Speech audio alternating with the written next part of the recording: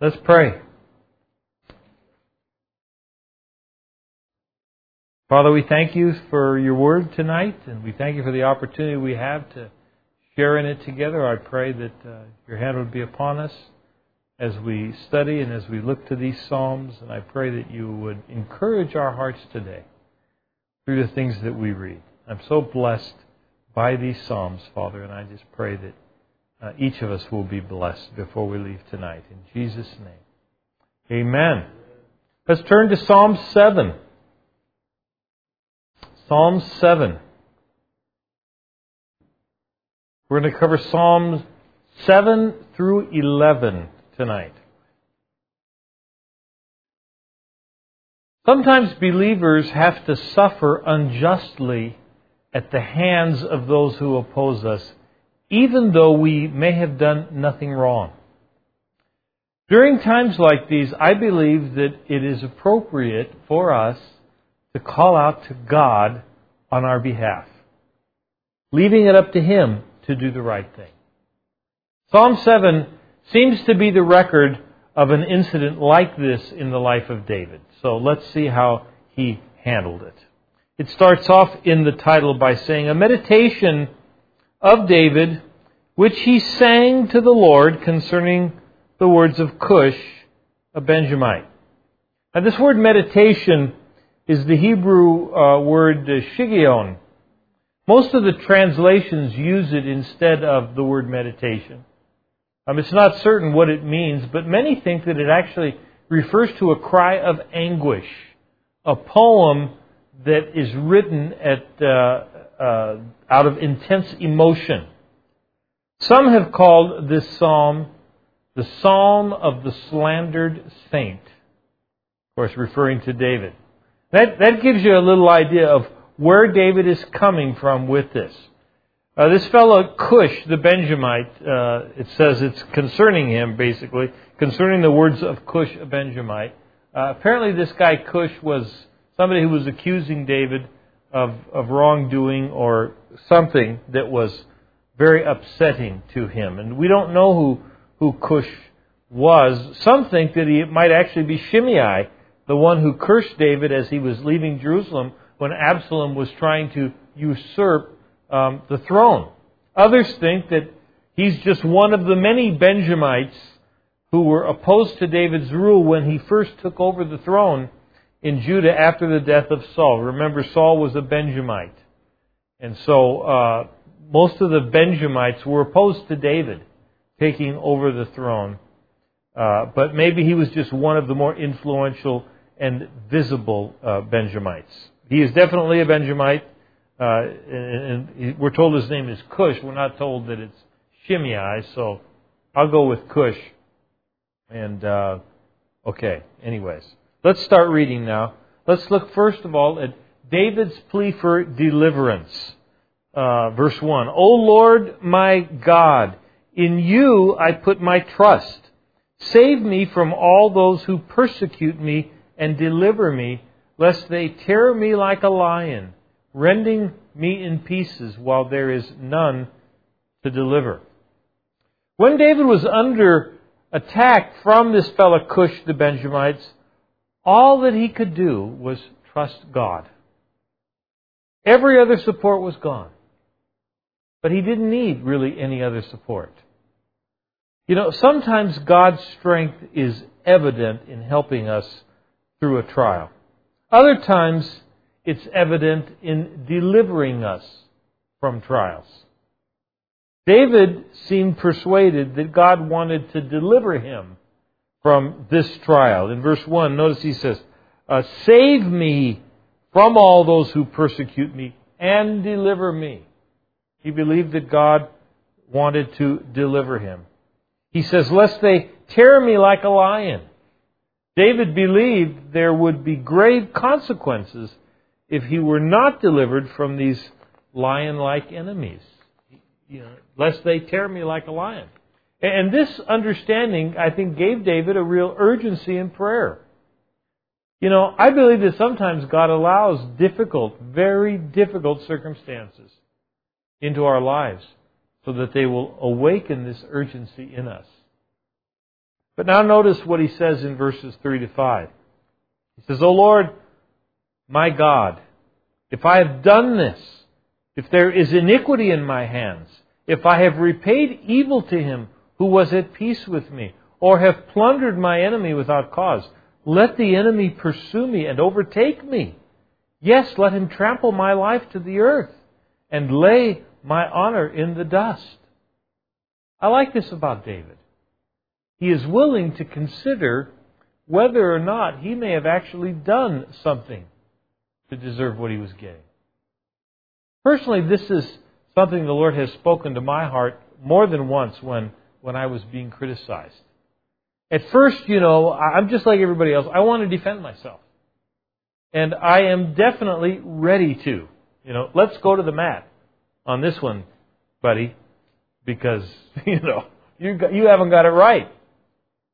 But then I begin to wonder if the criticism may be justified. Maybe it's the criticism hasn't been offered in love. Maybe it's, been offered in spite, and maybe there's been anger involved and cruel words and stuff like that. But underneath all of that other stuff, I begin to wonder, is the criticism justified? Maybe I was inconsiderate or mean or cruel maybe I was just a jerk. And so I think it's important for us to be open to this possibility. If I have returned evil for good, or evil for evil even, or if I've hurt somebody without cause, I need to be in an attitude of repentance. And I need to be willing to accept whatever is dished out to me. And notice this section ends with that word Selah. We talked about that last week. Remember what that means? Yeah, stop, pause, think about it, meditate on it, Because it may be true. I think that's why he put that there. It's something that we all need to consider. We need to stop and think about it. Maybe it's true. Maybe what is happening to me is justified. Maybe I deserve it. So, stop and think about it. If someone is being mean to you, maybe it's because you've been mean to them. If someone is yelling at you, maybe it's because you were yelling at them. You may say they hurt your feelings and so they deserve it. And they may deserve it, but it's not up to you to give it back to them, to dish it out. Vengeance is mine, God says. I will repay, says the Lord. Vengeance belongs to the Lord. And if anyone should render it, it has to be the Lord, not you or me. I love his honesty here. Lord, if I have done this, then let my enemy wipe me out. That's what he's saying. If I have done this, Lord, then let my enemy wipe me out. Are you willing to pray like that? Are we willing to pray like that? Lord, if I am guilty of this offense, then wipe me out. Pretty heavy stuff, huh? Let's look at the righteous judgment of God. Verse 6. Arise, O Lord, in your anger. Lift yourself up because of the rage of my enemies. Rise up for me to the judgment you have commanded. So the congregation of the peoples shall surround you. For their sakes, therefore, return on high. The Lord shall judge the peoples. Judge me, O Lord, according to my righteousness and according to my integrity within me. Now this is interesting. He's calling for God to rise up and judge the people, right? He's not asking for permission to do it himself. See? He's calling on God. Lord, if I am not guilty of this and they are, then you take care of it. That's essentially what he's saying. I'm not going to take matters into my own hands. I'm going to let you take care of it. I have to believe that David wrote this psalm prior to his sin with Bathsheba, because he's asking God to judge him according to his righteousness, according to his integrity.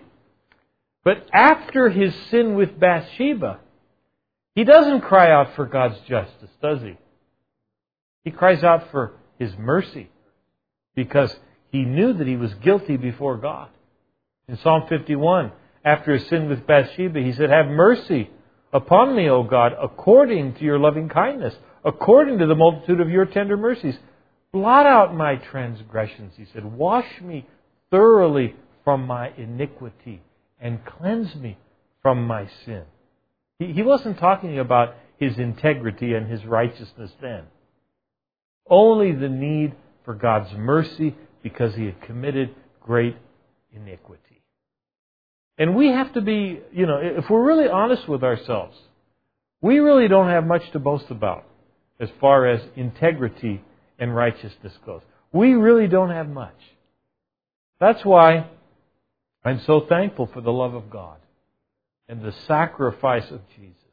As I trust in Him, I get imputed to me His righteousness and His integrity, which is all I need to get into heaven. He goes on in verse 9, he says, "Oh, let the wickedness of the wicked come to an end, but establish the just, for the righteous God tests the hearts and minds."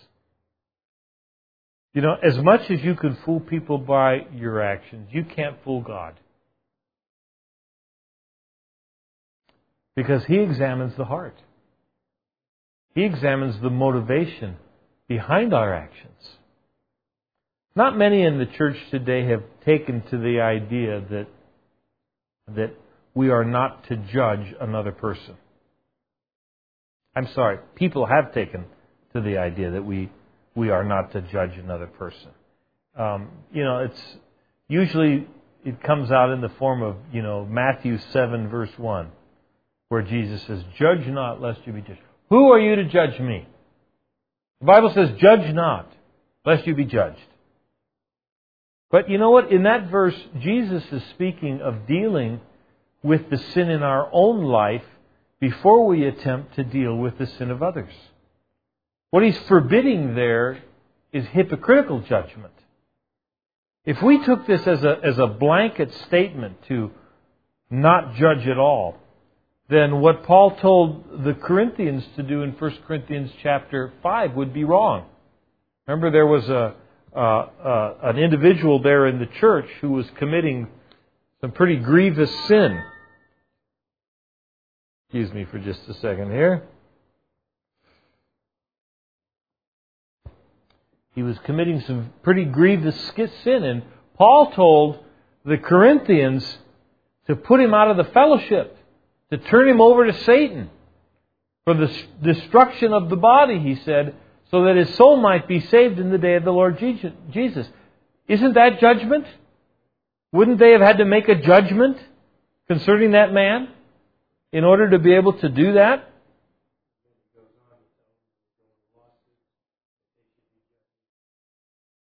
Yeah, we'll talk.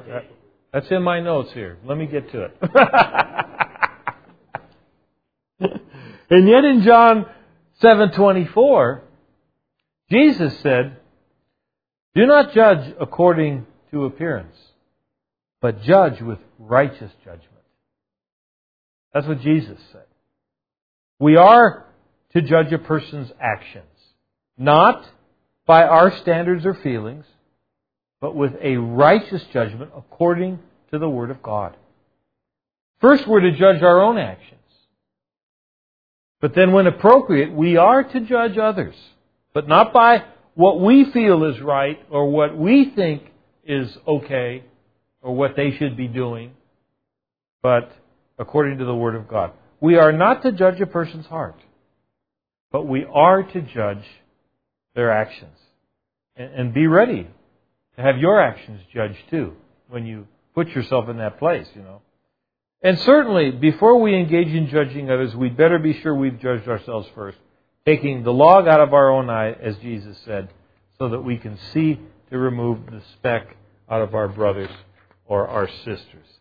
He goes on in verse 10, "My defense is of God, who saves the upright in heart." God is a just judge. And God is angry with the wicked every day. If he does not turn back, he will sharpen his sword. He bends his bow and makes it ready. He also prepares for himself instruments of death. He makes his arrows into fiery shafts. David's prior appeal to God's testing of man made him think of the justice of God. Back in verse 9, notice he says, "Oh, let the wickedness of the wicked come to an end, but establish the just. For the righteous God tests the hearts and minds." So, he's thinking here, he's got on his mind the justice of God. And he declared this fundamental principle. God is a just judge. This is today a commonly, and I believe dangerously rejected truth about God. Many anticipate that they'll one day stand before a God of great love and great mercy, great warmth and great generosity. They never imagine that they will stand before a God who is perfectly just and who cannot ignore the crime of sin. We can say that sin is a crime, that it breaks the good and the holy law of God. And while all sins are not equally sinful, some sins are worse than others, and they will receive a greater condemnation, according to Matthew 23:14. Yet there are no small sins against a great God. The justice of God is easy to understand if we simply compare to what we expect from an earthly judge. We don't think it's right or good if a human judge excuses crime in the name of compassion. We expect judges to be just. Yet many are absolutely confident that God will be an unjust judge on the day of judgment. And that's what He would be if He ignored sin. He would be an unjust judge. Notice it says that He's angry with the wicked every day. That's true. And that's not a bad thing. Sometimes we read a passage like that and we're afraid that, an unbeliever is going to be critical of us because we believe in a God who is angry, with the wicked every day. But God loves them. He does. He loves them. But He is angry with them. And He will judge them if they don't repent and turn to Him. Why? Why is He angry with them? Because He's a holy God. He can't just wink His eye at sin. He can't just say, boys will be boys. He's angry about it because He's a holy God. He has to be angry. It has to be. If He was not angry, then He would not be holy. I think we want Him to be holy. Okay, so, judgment is coming. That's the bottom line. We have to be willing to accept that. Judgment is coming because God is just. We want God to be just. We want Him to be loving. He can be loving and still be just. He shows His love to us by providing a way to deal with our sin without us having to experience His judgment. He's loving because He gave His Son to die for us. He provided another way. He can somehow, in His justice, He can allow somebody else to take our punishment. And that somebody else, of course, has to be perfect himself. Or else He's just dying for His own sins, right? But a perfect sacrifice taking the place of an imperfect sinner. That is allowable under the justice of God. And that's exactly what God has done.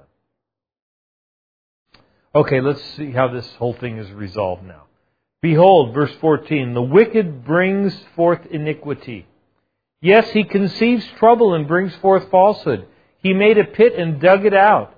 and has fallen into the ditch which he made. His trouble shall return upon his own head, and his violent dealing shall come down on his own crown. The wicked develop their plans to destroy the godly, and in the end, God turns the tables and they're caught in their own traps.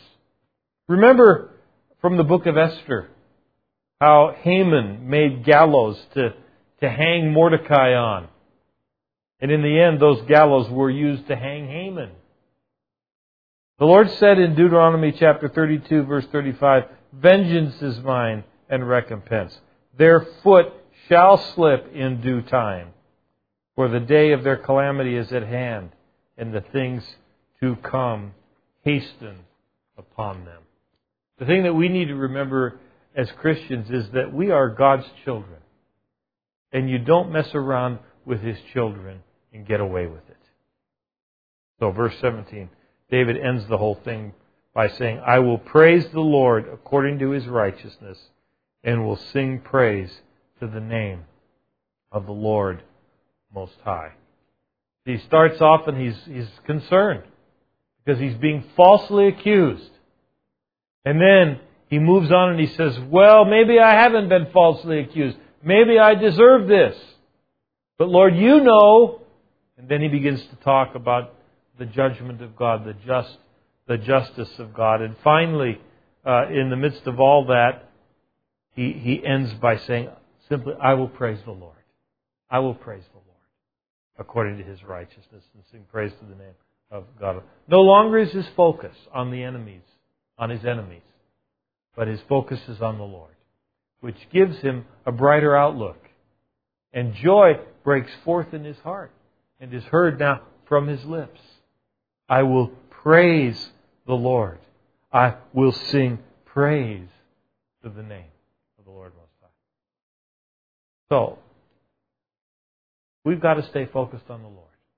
And as we do, even when people are trying to make life difficult for us, we can still praise and sing praise to the Lord. Stay focused on the Lord. Everything else then is seen through that set of eyeglasses. God is a just judge. God is going to take care of it. God is going to make it right. I don't have to take matters into my own hands. God will take care of it. Okay, Psalm 8. The title of this psalm reads, "To the chief musician on the instrument of Gath." The Hebrew is this word gittith, and is believed to be a stringed instrument of Philistine origin. It's called a Psalm of David. So the audience of the psalm is the chief musician. David is the author, and the instrument to be used is the gittith. In this psalm, David speaks of the glory of God and how the glory of man and his destiny reflects upon God. Some have titled this psalm, "The Greatness of God," because it really does speak of God's greatness. And remember something very simple. Only God is great. Only God is great. Many over the years have considered themselves and others to be great. But in the end, their bodies fail and their candle is snuffed out, which proves just one thing. Only God is great. Okay, God's majesty and strength overall. Verse 1. "O Lord, our Lord, how excellent is your name in all the earth, who have set your glory above the heavens." Notice David begins by saying, "O Lord, our Lord." The first Lord there, notice it's in capitals. That's Yahweh, the name of God. I am that I am, or the becoming one. That's what Yahweh means. It's the covenant name of God given to Moses. It's the relationship of God to man. I am the becoming one. The second Lord there is capital L, but then small letters, O-R-D. It's the Hebrew Adonai. This is the position of God to His people. Another way of saying that God is our master He is our Lord. David also recognized that though the Lord was Israel's covenant God, He was also God of more than just Israel. His name, he says, is excellent in all the earth. So this isn't just for Israel. It's for all of us. Notice also He has set His glory above the heavens. Think about that. God's glory is above the heavens. It's above our solar system. It's above our galaxy, the Milky Way galaxy. His glory is above. It means it's greater than the known universe. There could be as many as 500 billion galaxies in our universe, with an average of 500 billion stars in each galaxy. Some more, some less. Think about that. That could be as many as 250 sextillion stars or more. That's 250 with 21 zeros after it.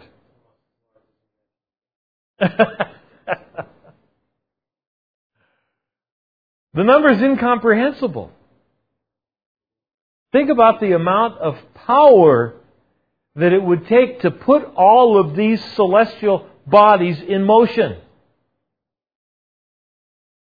I mean, just think about the amount of power that it would take to just get the planets around our sun spinning around the sun. And our little solar system moving through space along with the rest of our galaxy. Think about the amount of power. You know, we generate power through various means. You know, we say this is a large power plant. It generates, X amount of kilowatts of power. We say, oh, look at the power. Look at the power that, is being put out by this dam or whatever. Or, people are saying that about the wind farms and so forth. But you know what? That's not power. I mean, comparatively speaking. The amount of power that it would take to bring our universe into existence is just, we can't begin to conceive of such power. And yet, Verse 3 says that it's just the work of God's fingers. Just His fingers. Got it all going. Amazing, wouldn't you say? Verse 2, he says, out of the mouth of babes and nursing infants, you have ordained strength because of your enemies, that you may silence the enemy and the avenger. This is saying that God uses weakness to defeat the mighty. And in this, God reveals His greatness again.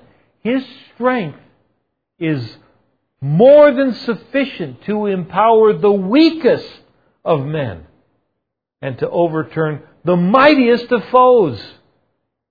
So if you're feeling weak today, call upon the Lord and He will give you His strength to overcome. And be sure that His strength is more than enough. More than enough. By the way, in Matthew 21:16, Jesus quoted from this verse to justify allowing the children to cry hosannas to Him as He entered Jerusalem on a donkey. Jewish leaders wanted them to stop, but Jesus said no. What they were doing was a fulfillment and an illustration of this very principle. And Jesus wasn't about to tell them to stop. When we are able to praise God in the midst of trials and continue to do the right thing, it's a sign of God's strength being manifest in our lives. Well, David goes on to talk about God's sovereignty and His supremacy overall. Verse 3 says, when I consider your heavens, the work of your fingers, the moon and the stars which you have ordained, what is man that you are mindful of him, and the Son of Man that you visit him? Again, David is saying that when we look at the vastness of creation. As we look into the universe that is some 24 billion light years in diameter, that for God was just the work of His fingers. Just finger work, you know. He didn't even break out in a sweat. And yet when it comes to man, as insignificant as he is compared to the universe, God cared more for him.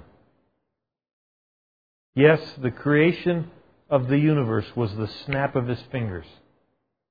But for man, He rolled up His sleeves and He offered His arms and His hands to be nailed to the cross so that we might live.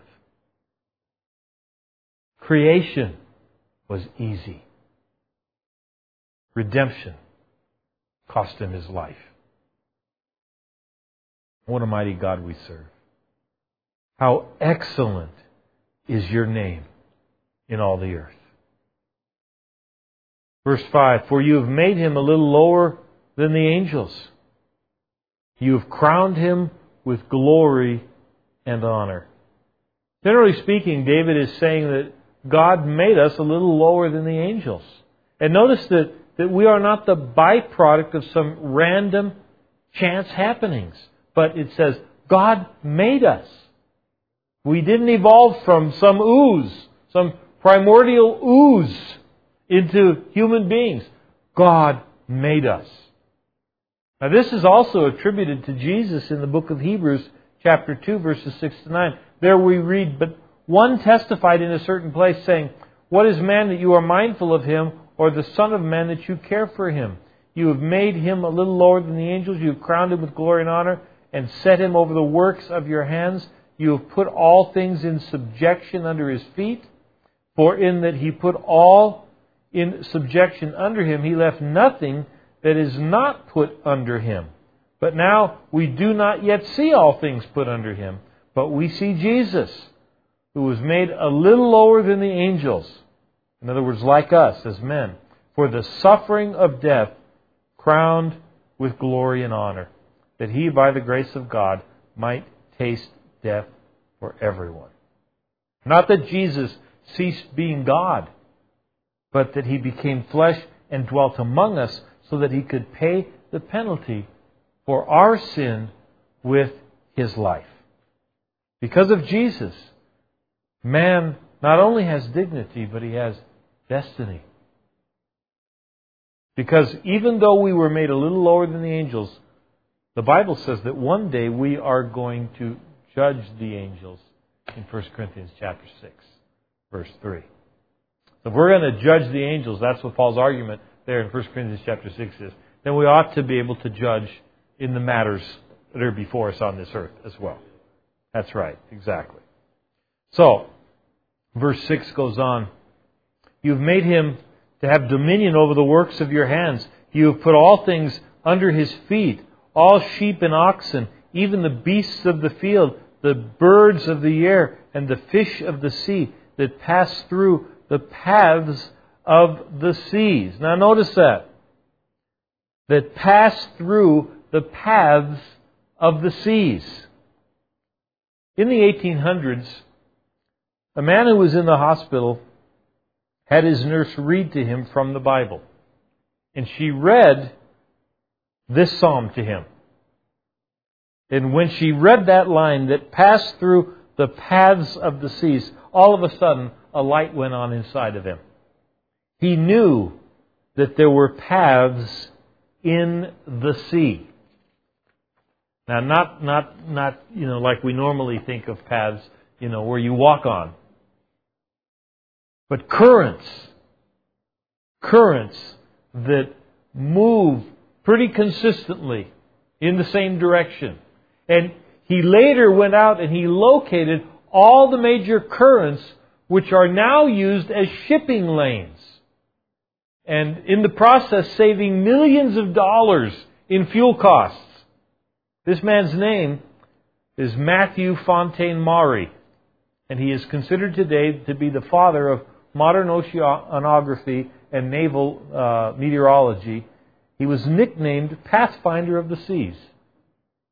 Interesting. And he got the idea from this psalm. And of course, these verses teach us again what Genesis teaches us, that we were given dominion over the things of the earth, the plants, the animals, and so on. We're not called to destroy those things, not that kind of dominion, but to care for and to tend it, to be responsible stewards of it. Now, he ends in verse 9 by saying again, O Lord, our Lord, how excellent is your name in all the earth. And so, summarizing all that he had said, David concludes again where he began, by declaring God's greatness. As the psalm began, so it ends, with the majesty of God. It is God, not man, who is to be praised. He alone deserves our worship. Our God is great. His greatness is shown in His ability to not only control the vastness of the creation, but in His ability to use the weakness of man to overthrow the mighty.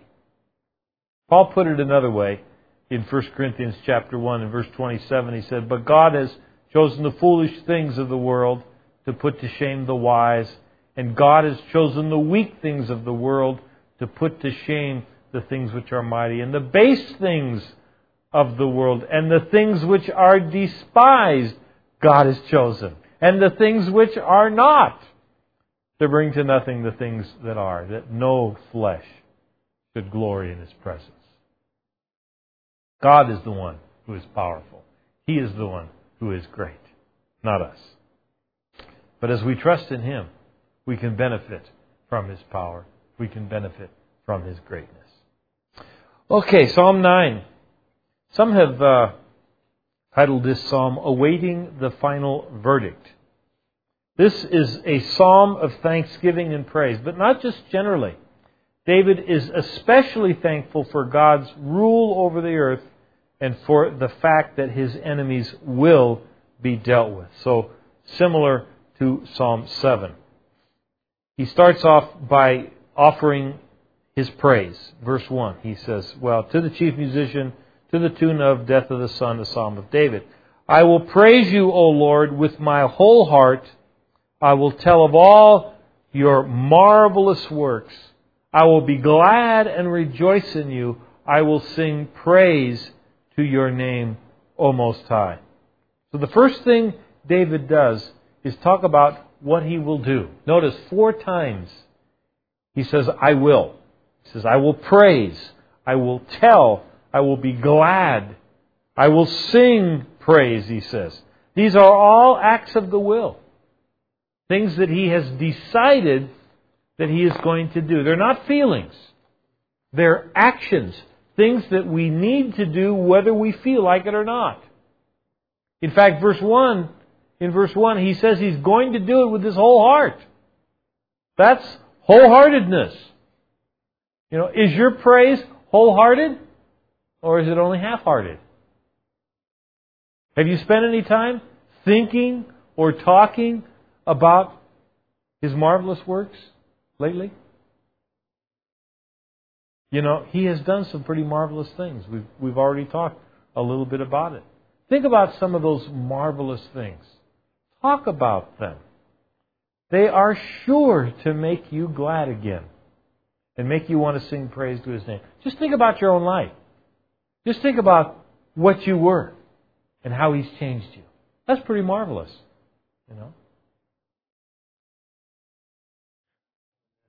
Amen. Exactly. And that's just what David is doing right now. But now, he makes a declaration in verse 3. He says, When my enemies turn back, they shall fall and perish at your presence. For you have maintained my right and my cause. You sat on the throne judging in righteousness. You have rebuked the nations. You have destroyed the wicked. You have blotted out their name forever and ever. O enemy, destructions are finished forever, and you have destroyed cities. Even their memory has perished. Notice, David is thrilled with the presence of the Lord. But his enemies are filled with panic. They're running from God, but stumbling in the process and perishing, according to verse 3. When my enemies turn back, they shall fall and perish. In other words, when they turn around and run the other way, David says they're going to fall and perish at your presence. Again, David's thrilled with the presence of the Lord. But his enemies are full of panic. God has destroyed their cities permanently and even wiped out the memory of them, according to verse 6. And yet David is thrilled. What a difference in perspectives. You know, one person is thrilled and the others are panicking. What's the difference? The difference is your relationship with God. That's the difference. I like verse 4 at the end when it says, "You sat on the throne judging in righteousness." That's a real comfort to know.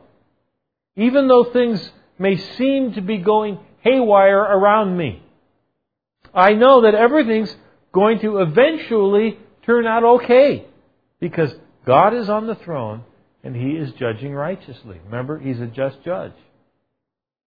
He's going to judge those who deserve it. He's going to condemn those who deserve it. And He's going to reward those who trust in Him.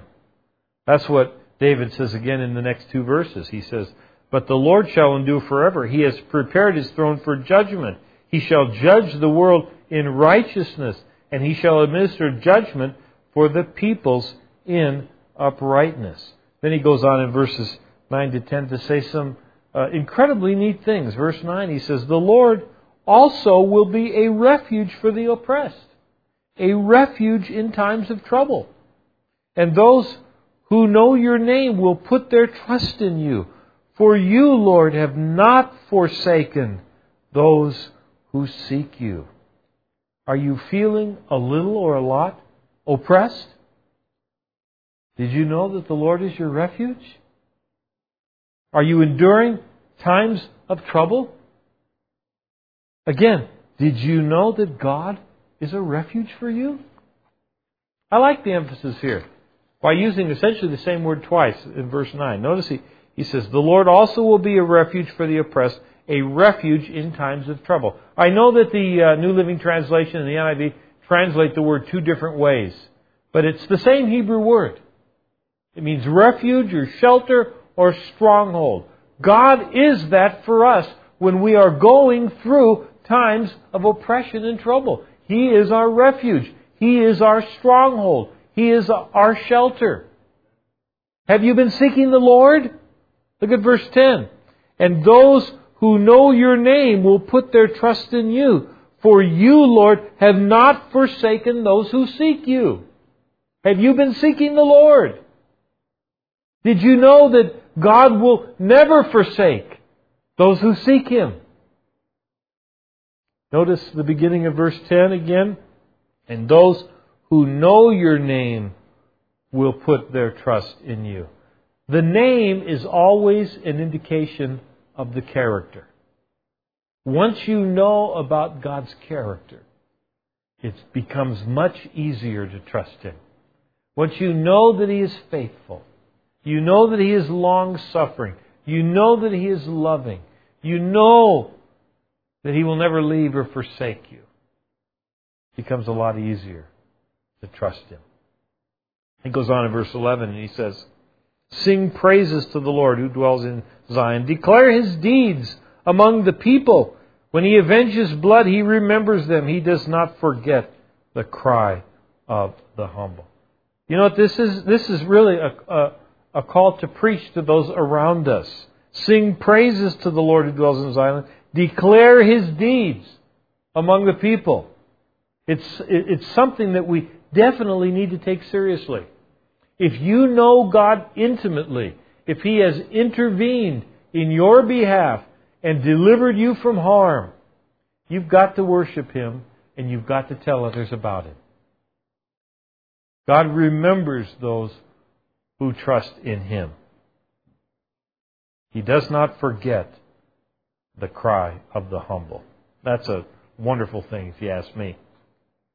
Let's look at David's prayer. He says, "Have mercy on me, O Lord," verse 13. "Consider my trouble from those who hate me. You who lift me up from the gates of death, that I may tell of all your praise in the gates of the daughter of Zion. I will rejoice in your salvation. The nations have sunk down in the pit which they made, in the net which they hid. Their own foot is caught. The Lord is known by the judgment He executes. The wicked is snared in the work of his own hands. Meditation, Selah. Now, as they set these traps to catch animals, there was always a chance that they might forget where they set the traps and then get caught themselves.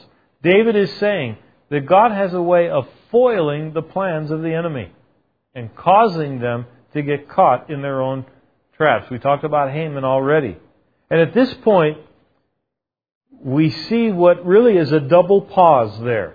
This word meditation, if you're reading out of the New King James, and then the word Selah. The word for meditation is higeon, and it means meditate. Similar to that shigeon, which we read there at the beginning of Psalm 7, but it's not the same thing. This word higeon means to meditate.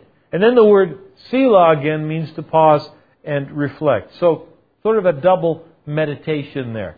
He's saying, hey, stop and really think about this one, because this is pretty important. The idea of setting a trap and then falling into it ourselves is a scary thing. How many of you have set a mouse trap and then had it spring on your finger? I have. It hurts. It really hurts. So think about it. If you don't want to fall into a trap, then don't go around setting traps. Deal honestly and justly and mercifully with people, and you won't fall into your own trap. It goes on in verse 17, the wicked shall be turned into hell, and all the nations that forget God. For the needy shall not always be forgotten. The expectation of the poor shall not perish forever. Arise, O Lord. Do not let man prevail. Let the nations be judged in your sight. Put them in fear, O Lord, that the nations may know themselves to be but men. What a warning to this nation, or any nation, that turns its back on God.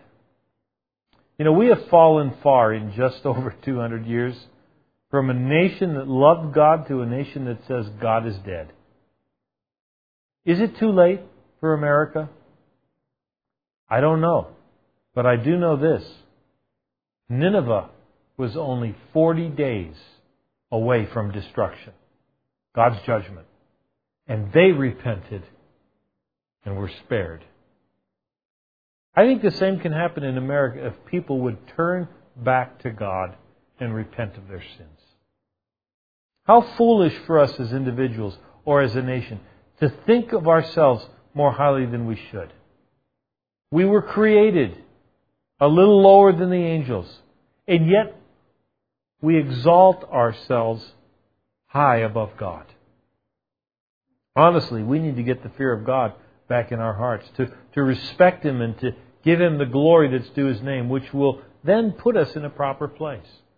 So believers need to remember that when they are persecuted by the ungodly, which is what this psalm is all about, God will come to their rescue and defeat the adversaries. Sometimes that will be in this life. Sometimes it'll wait for the final judgment. But God will make right every injustice suffered by His people at the hands of their enemies. So, when you are attacked, what should you do? Call on the Lord to be your stronghold. And don't seek vengeance yourself. Remember, the battle belongs to the Lord, according to 2 Chronicles 20, verse 15. Humble yourself under that mighty hand of God, and He will work things according to the counsel of His will. Ephesians 1:11. It was A.W. Tozer who said, the resurrection and the judgment will demonstrate before all worlds who won and who lost. And then he said, we can wait. we can wait. Amen? Psalm 10. This psalm has been called God's inevitable triumph. Why do you stand afar off, O Lord? By the way, let me just say, some people think that originally these two psalms ran together. And the reason is because there's an acrostic between the two of them. It means that each of the verses starts with a letter of the Hebrew alphabet in order. And it starts in Psalm 9, and then it just continues on in chapter 10, Psalm 10. So they think that originally they were separated, together, but then they were separated because the content is so different. In other words, it doesn't continue along with the same thought. It continues almost with an opposite kind of thought. David is speaking about the fact in Psalm 9 that he is eventually going to be vindicated. And he's pretty confident of that through the psalm. But as we get into Psalm 10, it's going to sound like just exactly the opposite. He's feeling exactly the opposite, that God has forsaken him. So that gives you a little bit of an idea. Certainly in the end, he's going to come back to God's inevitable triumph. But in the beginning, it sounds like, everything's gone wrong and nothing's going to change. It's just going to get worse and worse, which is kind of the way we think sometimes, This one opens up actually with a complaint against God. So, verse 1. Why do you stand afar off, O Lord? Why do you hide in times of trouble? I can understand what the psalmist is getting at here. Sometimes it can seem as if God doesn't really care about what's going on in our lives. I felt that way before. And that's because He's not doing things the way I think He should. The psalmist thinks that God may be hiding Himself because He doesn't want anybody to know He's there. Or maybe He's just standing far, far away with hope that no one will notice Him and want to call on Him for anything. Or maybe, who knows? But, if God is doing that, then He's really no better than this school child who just wants to sit in the back row of the classroom so that the teacher won't call on him. Of course, God isn't like that, as we'll see in a few minutes.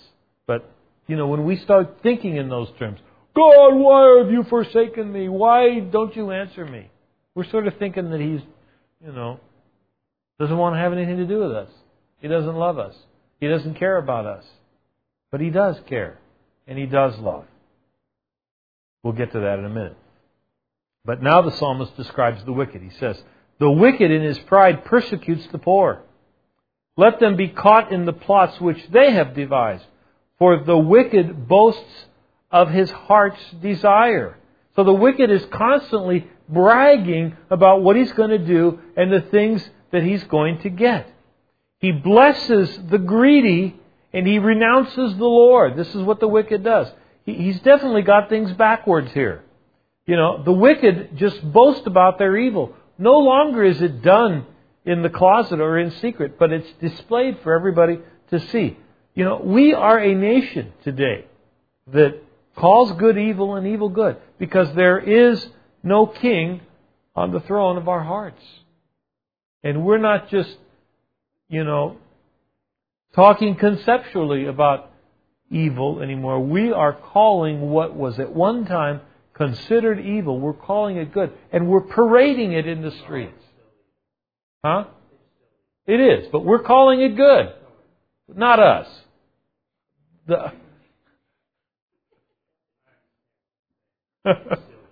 It's evil. It's evil. But many call it good. They say there's nothing wrong with it.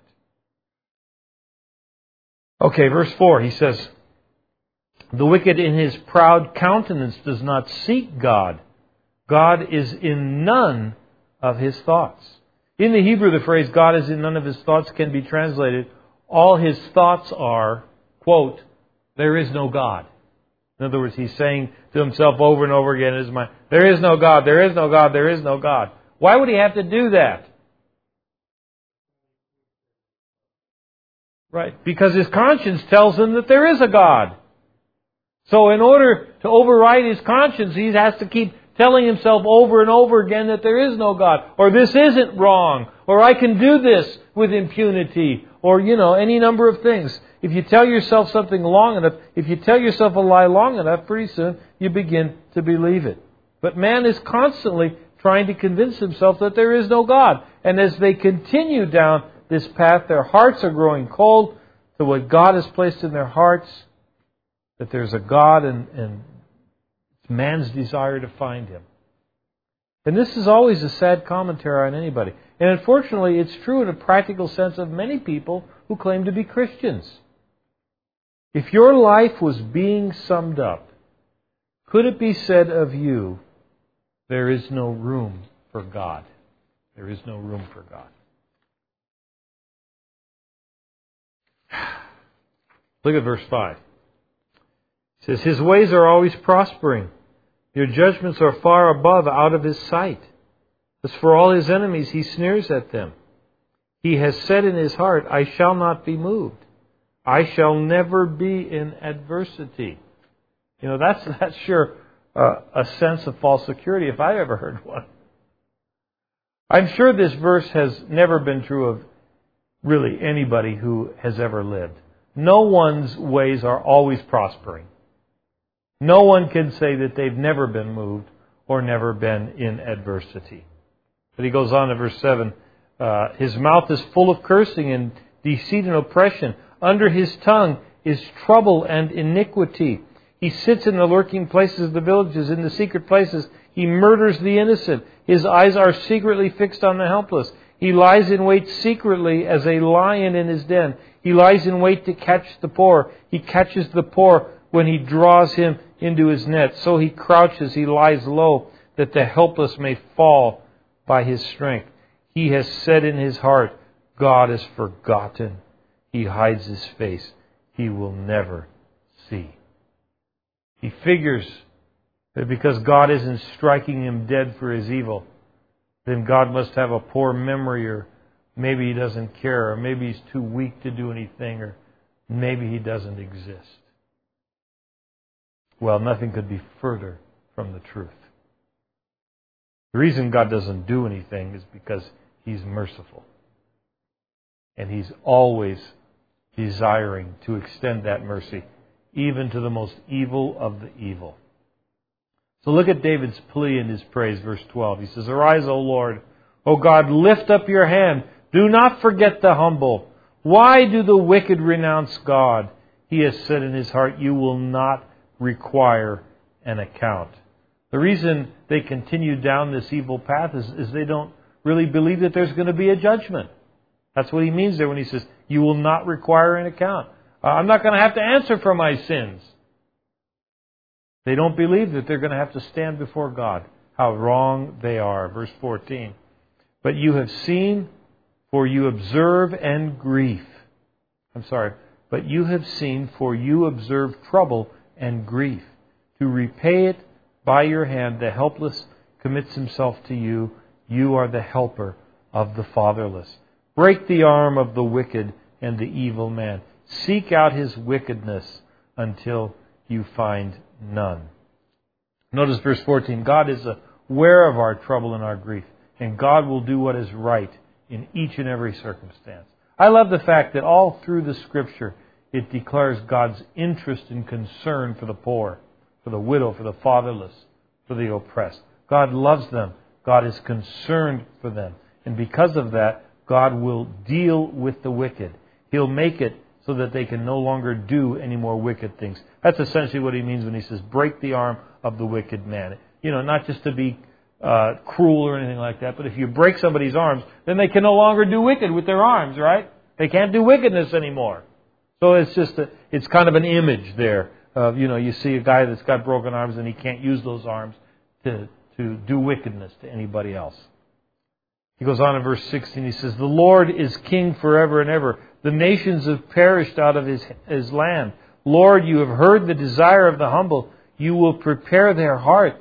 You will cause your ear to hear, to do justice to the fatherless and the oppressed, that the man of the earth may oppress no more. The man of the earth is obviously the evil man, so that he may oppress no more.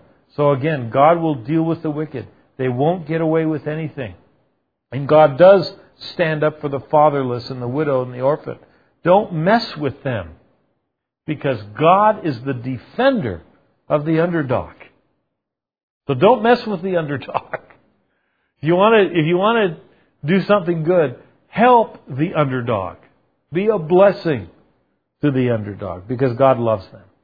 So in order to endure the persecution of the wicked, we have to, again, keep our eyes on the Lord.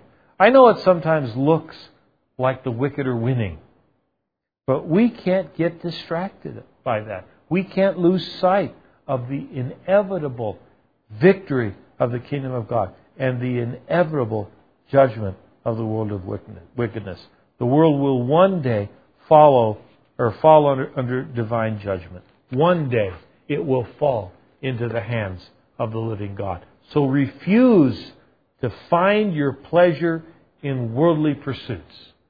Instead, find your joy in God Himself, and you will never be disappointed. Okay, Psalm 11, quickly. When the foundations tremble. This is a psalm of confidence and trust in God despite some very difficult circumstances. It's easy to trust the Lord when things are going well. But how easy is it, and how good are you at trusting the Lord when things are going lousy? Sir Cliff Richard, British singer, around the time of the Beatles, still around today, I think, but in somewhere 74, 75, he was converted, became a Christian. He said, the more we depend on God, the more dependable we find He is. And that's really what this is all about. When the foundations tremble, depend on God. He starts off by speaking about trust and then the temptation that comes upon him. He says, in the Lord I put my trust. How can you say to my soul, flee as a bird to your mountain? So, in the Lord I put my trust. It's a great way to start, you know. How important it is to have the proper focus. Putting your trust in the Lord who is in control. It is out of that you can rest.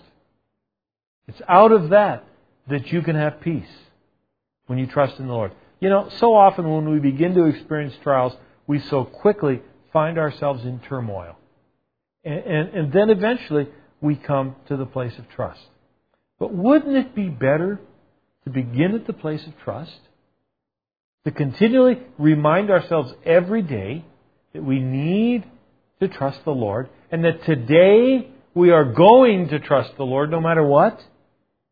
Do you think that if we started in the place of trust, that it would make life's trials a little easier to bear? Well, he goes on. For the faithful disappear from among the sons of men. They speak idly, everyone with his neighbor. With flattering lips and a double heart they speak. May the Lord cut off all flattering lips and the tongue that speaks proud things. Apparently David's enemies were looking like they had the upper hand in his life. And so there were those who thought that he should take the easy way out. They were counseling him, just flee to the mountains for safety. I thank God that there are some who are not so willing to take the easy way. They'll go the harder way because they know it's God's way. Back in the 1980s, it was discovered that during the communist reign in China and the persecution of Christians there, the church not only did not shrink in China, but it began to grow by leaps and bounds. Some groups of Christians outside of China, upon hearing this, began to smuggle Bibles into China. Brother Andrew and ministry that he was part of, Open Doors, and a ministry called Living Water were at the forefront of this. Our little church in Pomona was supporting the ministry of Living Water at the time. And then came the Tiananmen Square massacre, June the 4th, 1989. Afterwards, much of the Bible smuggling activity ceased. But then, in September of 1989, we received a letter from the Living Water office in Japan. Let me read to you what it said. I just happened to find this in my file yesterday. It says, "Dear brothers and sisters in Christ, thank you very much for your prayer and the gift to the Chinese people. Since that Tiananmen Square massacre, we stopped going and had been watching the situation for a while. But now we started going back to China with Bibles again these days. We did not see any tourists this time, but Chinese people's everyday life seemed to be kept all right. Chinese Christians told us, we are ready for persecution every day. Please come and bring us Bibles." And then she ended the letter by saying, "Please pray for them." These Chinese Christians are willing to take the hard way because they know it's God's way. They're not casual about their faith like so many today are in America. Let me just give you one example. I just got this today in my email about the same sort of thing. This is from Clint Pittman, and he's asking for prayer for this guy. This guy has sent him this prayer request. Let me read to you the prayer request. "Hey guys, quick request for prayer." This is a guy that is in Malaysia. "It's 3:15 in the morning here on the 4th day of Ramadan, and one of the new Malay believer families Juan and I led to the Lord have been arrested. They have 4 kids from 10 to 2 years old, and they arrested the kids as well. There is the possibility the kids will be taken from them and put in, quote, good Muslim homes, unquote. From one of the Malays that got away, I have a very vague idea where they are. They are at one of the Pusat Permerniahans, which is a religious rehabilitation center, deep in the jungle about 2 hours north of here. I have not yet located this particular one, but I'm heading out to search for it right now." You can imagine what takes place at these religious rehabilitation centers, where the Muslims are taking these Christians and they're probably torturing them until they, confess that Allah is God and Jesus is not. So this guy's going out to look for this place. He wants to find this place. And he says, "I'm just getting over strep throat, and so not performing my best here. My goal right now is to just hook up with them.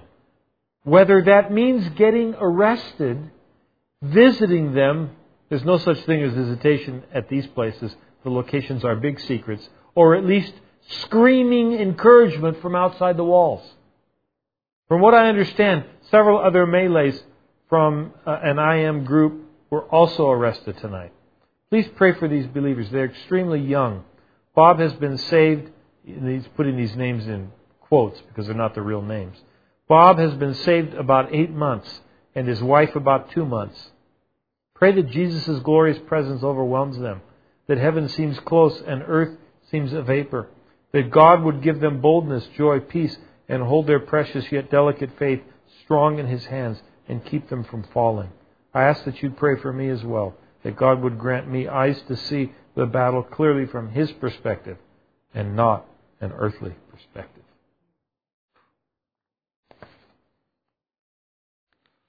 Woo! People who are willing to take the hard way because they know it's God's way. Let's look at what David has to say next to get the answer to this. Why are these people willing to do this? Why did they seem so daring in their faith? Verse 4. The Lord is in His holy temple. The Lord's throne is in heaven. His eyes behold. His eyelids test the sons of men. Here is what you need to do when you're going through difficult times, where you have to make the tough choice, to serve the Lord or to serve sin. Here's what you need to do. Look up, because God is in control. He sees right into the heart of man. Verse 5. The Lord tests the righteous, but the wicked and the one who loves violence His soul hates. Upon the wicked He will rain coals. fire and brimstone and a burning wind shall be the portion of their cup. Judgment, again, is going to come upon the wicked. It's sad that we don't share that truth. But by hiding it, which is the custom of many today in the church, by ignoring it or by burying our head in the sand, it won't change that truth that God is going to judge the wicked. He's going to judge the wicked. For the Lord is righteous. He loves righteousness. His countenance beholds the upright. So God will lift up the righteous and He'll judge the unrighteous. Once again, the Lord will do what is right. He is a just judge. My only concern is that my heart should be bent on serving Him no matter what. If that is true of us, then God will take care of us. And if our enemy ends up doing us in, well, that's okay too. As the NIV translates the last phrase in verse 7, upright men will see His face. So, if the enemy does us in, oh well, we're going to see God's face anyways. What difference does it make? Folks, if you're living for the Lord, you're going to have to endure trials. Some from circumstances, some from persecution. Here's what you need to do when that happens. Remain strong in the Lord. Call out like David did. In the Lord I put my trust. If we'll do that and we'll keep on doing that, nothing will be able to defeat us. Amen? Lord, thank You for Your word. Thank You for the encouragement that we have received tonight from King David. We pray, Lord, that these lessons will be inserted into our hearts and that they would change our lives, Lord. They would change the way we deal with stuff today. They would change the way that we deal with difficulty and people who make our lives difficult just because we're Christians. Lord, show us how to respond when people treat us badly.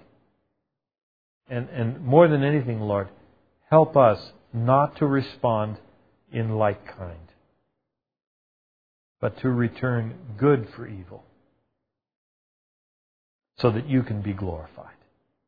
And we thank You for it. In Jesus' name, amen.